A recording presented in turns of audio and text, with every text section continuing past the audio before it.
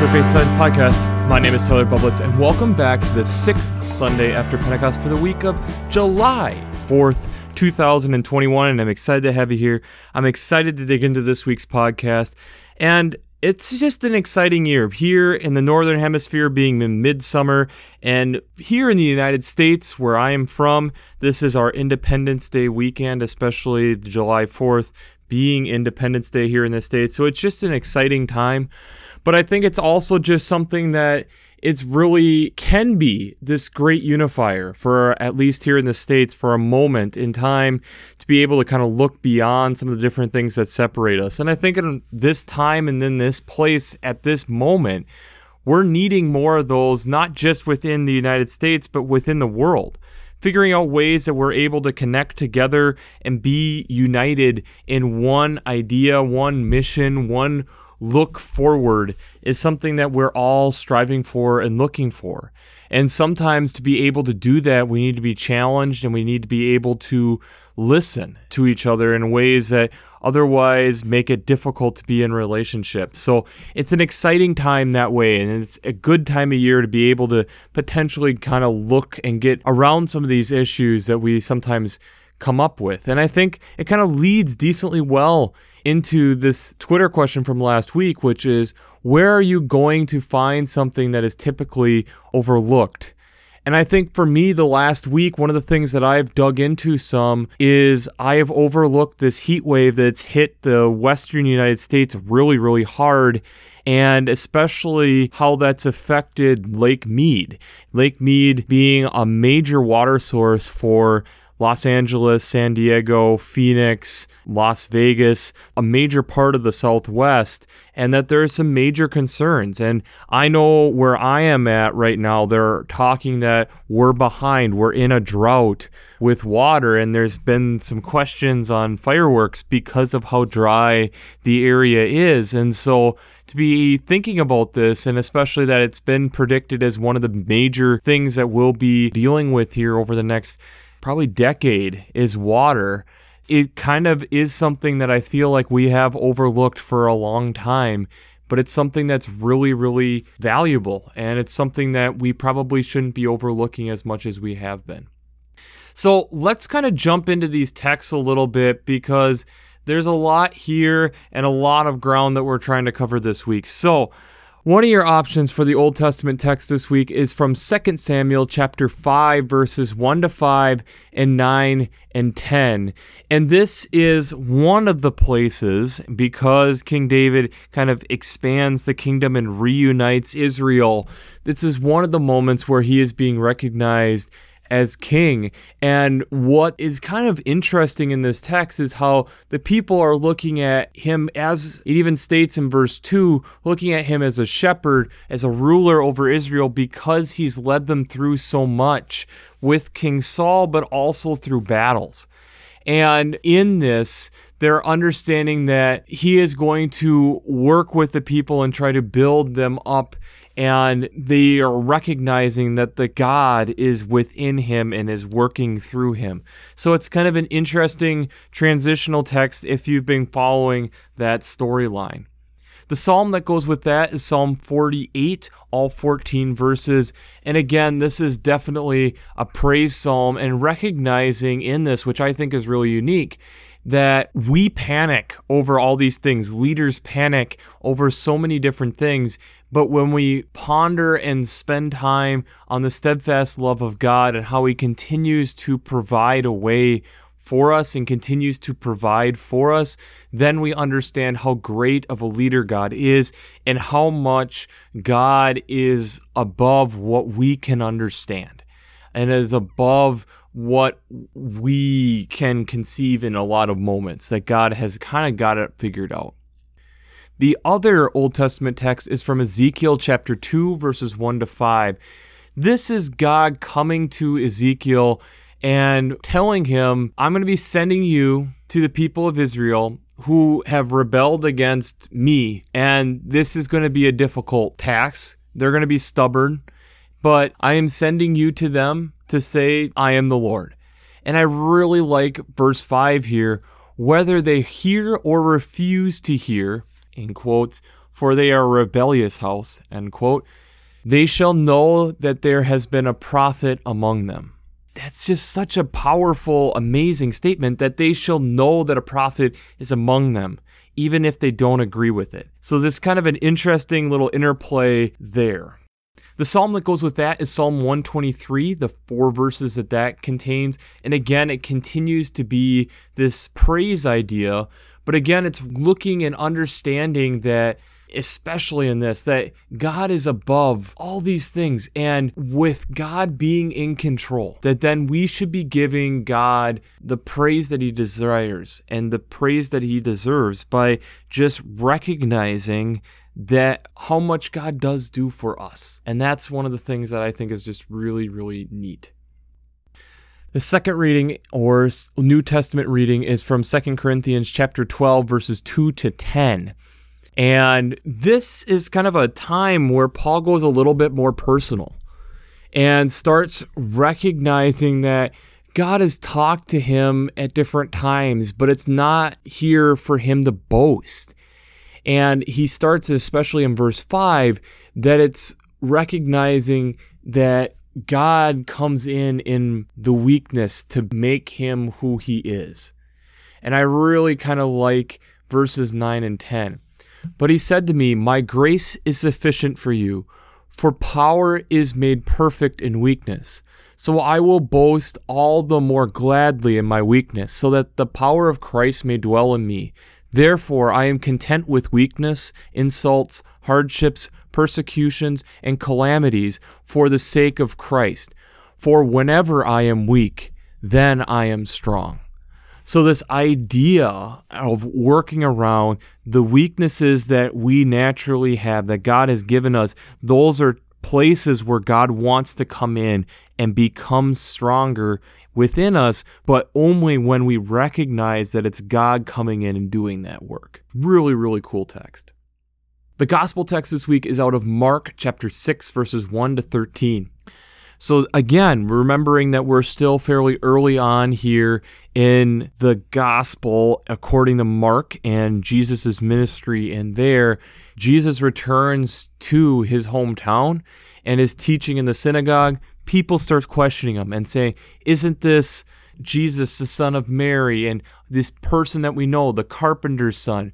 Interesting note that we never hear the name of Joseph brought up in all this, but just recognizing that, isn't this the person that we know? Jesus then says in verse 4, prophets are not without honor except in their hometown and among their own kin and in their own house.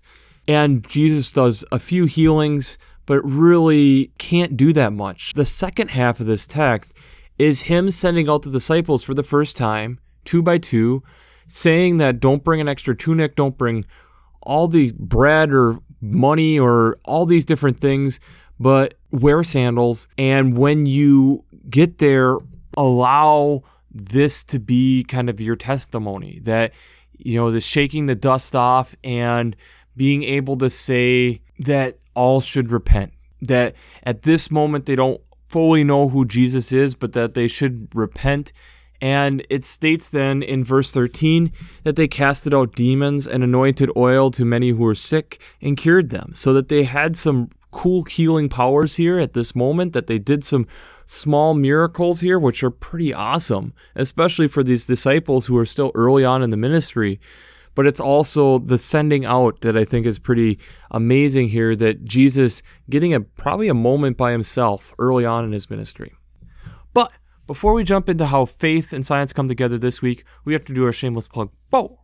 Working Preacher. If you haven't checked out Working Preacher, I'd highly recommend it. Between their Sermon Brainwaves podcasts, their commentaries, their discussions, since I'm not an ordained minister, I use them on a weekly basis to help bring you this podcast. But I would be remiss to also shout out the lectionary from Vanderbilt.edu. I really like them being able to have all the readings together in one spot, along with having art to go along with it, Both these resources really help make this podcast what it is and gives me some background to be able to think about these texts before I even go into the science side of this. So, if you haven't checked out workingpreacher.org or the lectionary from vanderbilt.edu, I'd highly recommend both of them.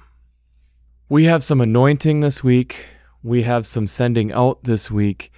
And we also have this talk of recognition of weakness, making us strong. A lot to digest and a lot to think about and a lot of getting out of a comfort zone. I look at the Ezekiel text this week, and I think even getting into the 2 Samuel text, both of those being uncomfortable. David being announced as king, and okay, yes, you've been such a great leader. Go ahead, be this king that Saul wasn't. Okay, kind of some pressure loading there. And Ezekiel even being stated, like, I'm sending you into a place where you are not going to be necessarily well liked. And there are going to be people who aren't going to listen. And I need you to go there, okay? And that then still gets into talking about the weakness. And we notice even a moment where Jesus recognizes that in this place, they aren't ready for his message or aren't able to hear it. They're critical of what Jesus is stating. It's an interesting thing to be thinking about. But I started thinking about this from this perspective of the sending out. Jesus sending out the disciples. God sending Ezekiel. God giving David this opportunity and sending him into kingdomship. Paul recognizing in my weakness that that's when I'm strong. And that takes experience. That's cause from sending out. We look at the Psalms this week. It's the recognition of what God is doing. And again, that comes from life experience. And again, thinking back to the tour question last week, where things we have overlooked and we should appreciate, I started thinking about migration. We've talked about sandhill crane migration. We've talked about all these, and I'll attach some links down below. But migration is no small joke, no easy task. I found a text here coming from the Royal Society Publishing on evolutionary biology, the cost of migration with spoonbills. And noticing that the further distance, and these were spoonbills over in Europe, the further distance, and they were looking at a population in the Netherlands, who were traveling further, their most vulnerable time was the spring migration. The rest of the year, as long as they could get there and get fed initially, then they were okay. But they're very vulnerable during the spring migration going back, which makes some sense because they weren't able to necessarily track the fall migration as much there. But being extremely vulnerable, and that the further that they traveled, the more likely they were not to make it through. We often don't think about migration much because, especially as human beings, Homo sapiens, we don't think of a huge migration. We think of traveling up to the cabin, and it's in a climate-controlled vehicle, typically of some nature. And thus, it's easy for us if we decide that we want to move most of the time, especially in most developed nations. But that isn't the case for a lot of these guys. When you're looking at like caribou, and how they'll travel 4,000 kilometers to have their calving area, and part of it to probably find higher quality vegetation to eat. But 4,000 kilometers is the width of the United States from coast to coast. That's huge. Or take the Arctic tern for another example. And these are all coming from examples from SciShow, and the links will be down below. I'd highly recommend checking this out. The Arctic tern travels pole to pole every year and back as part of its migration, and it's the bird that sees the most sunlight of anything. It's the animal that sees the most sunlight of anything. And it's about a 15,000 kilometer journey. But in that, because they're wanting to potentially fly with the wind at their back and be able to eat in the best areas, the trip can take up to 5 times longer than that to be able to do. We have simple things like zooplankton, which again are aquatic organisms about the thickness of a dime, but they'll do divertical migration, where they go down during the day and then up during the night. And the thought is to help prevent them from being eaten by predators. But this simple migration of up and down every day as a group doing it, the bar-headed goose, which is another crazy species, the highest altitude migration of anything, up to 7,000 meters, which is about 2,000 meters below where commercial airlines fly.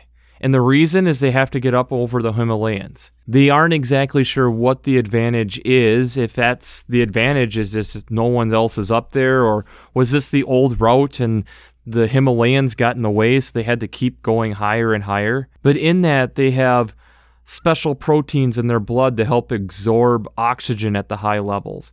They have small blood vessels around cells to help, again, improve oxygen to the muscles. And they can lower their own metabolism and change the way they fly to conserve oxygen. That's just some simple examples. That doesn't even get into the examples like we know, like emperor penguins and how they do travel across the Antarctic in the winter. The females lay the eggs and give them to the males, and they wander back to eat. But then the males hanging back with the young and letting them grow, and then also having to wait for the young to get their waterproof feathers. It's a process, but it's also a process that changes them. If you look through all these examples, there's a reason on why they migrate. And part of that migration, be it up and down or flying from pole to pole, changes them. There's a reason on why they do that. I don't think an Arctic tern just decides to do over a 15,000 kilometer journey just for kicks. They're partially following and making sure they have a food source and that they're able to survive. But again, in doing that, there's a lot of vulnerability in that. There's a lot of trust that a bird has to have to be able to trust that that's going to be there, that the food that they're going to need is going to be there to be able to survive something like that. I'll attach another video down below talking about mule deer here in the United States and how in Wyoming there was a mule deer population they didn't think migrated until they actually put GPS collars on them. And what's remarkable isn't necessarily the distance. It's about 150 miles to 200 miles. What's remarkable is the obstacles that are in the way. The mountains and the terrain, crossing water runnage and small rivers, crossing fencing and figuring out how they're going to be able to jump over or crawl under, along with major highways that we have created to migrate through. All for this, part of it instinct, part of it's also to survive, to be able to get to the places where they are needing to be. I see that Jesus sending these disciples out 2 by 2 was partially to show them some of the weaknesses that they had and them probably being overwhelmed with what they have to do, and how God fills in and helps in those moments. And that it even states there in verse 13 that they cast out many demons and anointed with oil many who were sick and cured them. They haven't been around this Jesus guy that long, and yet they were able to do this. I don't think any of them really knew that they had this ability. I don't think this was something that was part of the Jesus seminar that they were probably having as they were walking, is how do you cure and cast out demons? It fits so well with what we're hearing from Paul, that in their weakness, the power of Christ then is able to dwell and help. And I just find it interesting is here you have David being told, like, taking over this reign, and we know that it's in a lot of ways successful, but there's shortcomings. But yet it's realizing that God was able to step in and fill him up, him probably being overwhelmed. Ezekiel in the same way. This is going to be a hard task, but I'm going to put you through it. And the Psalms recognizing that when we realize just being overwhelmed by what God can do, it's in those moments that then we are actually able to have the Holy Spirit stir within us and to be able to do things that we didn't know were conceivable. We know of so many different migrations, from monarch butterflies to bird migrations, and the thing that's remarkable to me about them is the amount of trust. The amount of trust, and there isn't really a chance for them to complain, just the belief that the food is going to be there, the habitat's going to be there, the things that they're going to need to survive are there. But to do that, they have to leave their comfort zone. Now, most of these animals that I've even brought up, they're not single isolated species. The exception being the Arctic terns a little bit, but again, it'll still fly in small groups. This isn't meant to be individual. And we even see that with Christ sending his disciples out 2 by 2. And we know the power of a herd or of a flock for protection. But yet they were still having to walk out together and to be challenged together to face this. Brothers and sisters in Christ, I feel that we have a lot of challenges sitting in front of us. With me being in the United States, I'm in the privileged position to feel like we're on the back half of the COVID-19 pandemic, and we very much could be still in the middle of it. There are other places that aren't as blessed as I am at this moment with where the United States is with how we are handling the pandemic. And we have also seen from different cases from around the world how fast that can change. We're in a place where there are a lot of global questions that we have to take on, not even just the pandemic. When we're starting to see more and more of the warmest years, year after year after year after year on record, and when are we going to take that seriously? When are we going to recognize that this is a difficult question? We all have to be in on it and working together on it. The thing that I'm seeing in these is these migrations, even if they know it, they still have to go and do it. And they still are going to take a slightly different route every time. And it's still going to be a challenge, and it's still going to be hard. But the recognition that we get in the Psalms and the recognition we get in these texts is that God is not going to abandon us. So even when we are confronted with these difficult tasks of flying over the Himalayas, we figure out a way of doing it together. We evolve as people. When I was researching the bar-headed goose and started just hearing all the different ways that it has been adapted to be able to do that, it's remarkable. I just thought about how amazing and crazy it is to be able to fly that high. And even though we don't necessarily understand completely why, just the adaptations that it's made to be able to do that. Are we willing to reach out to make those migrations, those hard steps, those things that leave us in vulnerable positions? Like we talked about with the spoonbills, that migration is not easy. It leaves them vulnerable. They have to build up fat reserves and then burn them, and hope that they have had enough fat reserves to make it. Or if they're stopping along the way, to make sure that there's enough food in those places that they stop to be able to be eaten, so that they can refuel to be able to continue on this monumental journey.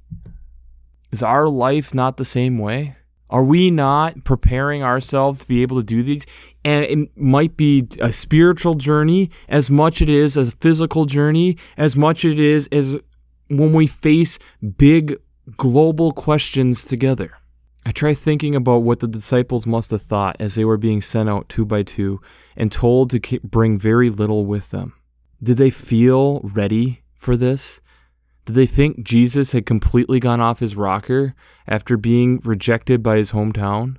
Jesus understood the value of being put out there. These animals, I would argue, realized the importance of moving and changing things up, and that we need that for growth. And when I look at the church, the world, where we're at, the idea that we're able to keep things the same is such crazy thought. There's no way we can ever repeat a year the exact same way as it was before. We are always moving forward. It's just a question of, are we doing it together? Are we working together and realizing when we are weak, the times we need to feed and have each other take care of each other to make sure that we're on this journey together? That's the hard thing. So the Twitter question I have for you this week is, where are you allowing yourself to be weak to let God come in? Where are you allowing yourself to be weak to let God come in? We love having these nice images of ourselves, at least in our head, and how strong and how we have all these different gifts and abilities. And maybe that is our problem, is we get in our own way, that we don't let ourselves be vulnerable enough. We don't put ourselves in these opportunities to potentially have a difficult time.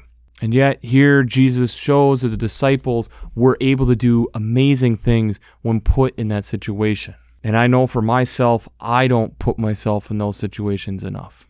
It's difficult. It's difficult being that type of vulnerable with yourself. But yet, I think it's those moments where God really steps in. And I think those moments when I am being so vulnerable, so weak, in certain ways feels pitiful versus an Arctic tern doing 5 times 15,000. So 75,000 kilometers of a journey that they'll repeat year after year. I just really sometimes wonder if we are really being vulnerable enough with ourselves and then letting God be in that vulnerability. It's hard being vulnerable. It's hard putting yourself out there. But yet when I look at these stories of migration and how much these animals have grown because of what they're doing to find better quality vegetation for caribou, to be able to have better food and be able to have the wind at their back for the Arctic tern. For zooplankton probably have less predation as the prevailing hypothesis. All this modification that the bar-headed goose has gone through, and we don't even understand why they do the route that they do. The emperor penguins having this amazing thing, this thing we've talked about in movies and documentaries, but that's just life. I sometimes wonder, as we being the tender of this garden, if we have made our lives too easy, that we overlook these things of difficulty that potentially are opportunities where God is trying to knock on the door. And we don't want to let him in because we know it would be difficult. But I understand as I look at this faith and look at what these animals have done, that maybe that's what we need to be looking at and considering. Because maybe that's where God fills in the most, is when I am weak. And I know from the different times in my life when I have been, I know God has shown up. And maybe these animals show that we need to make a regular practice of it in some small way that maybe only God knows. So, we'll wrap this up as we always do. I pray God blesses you through your faith and amazes you through science.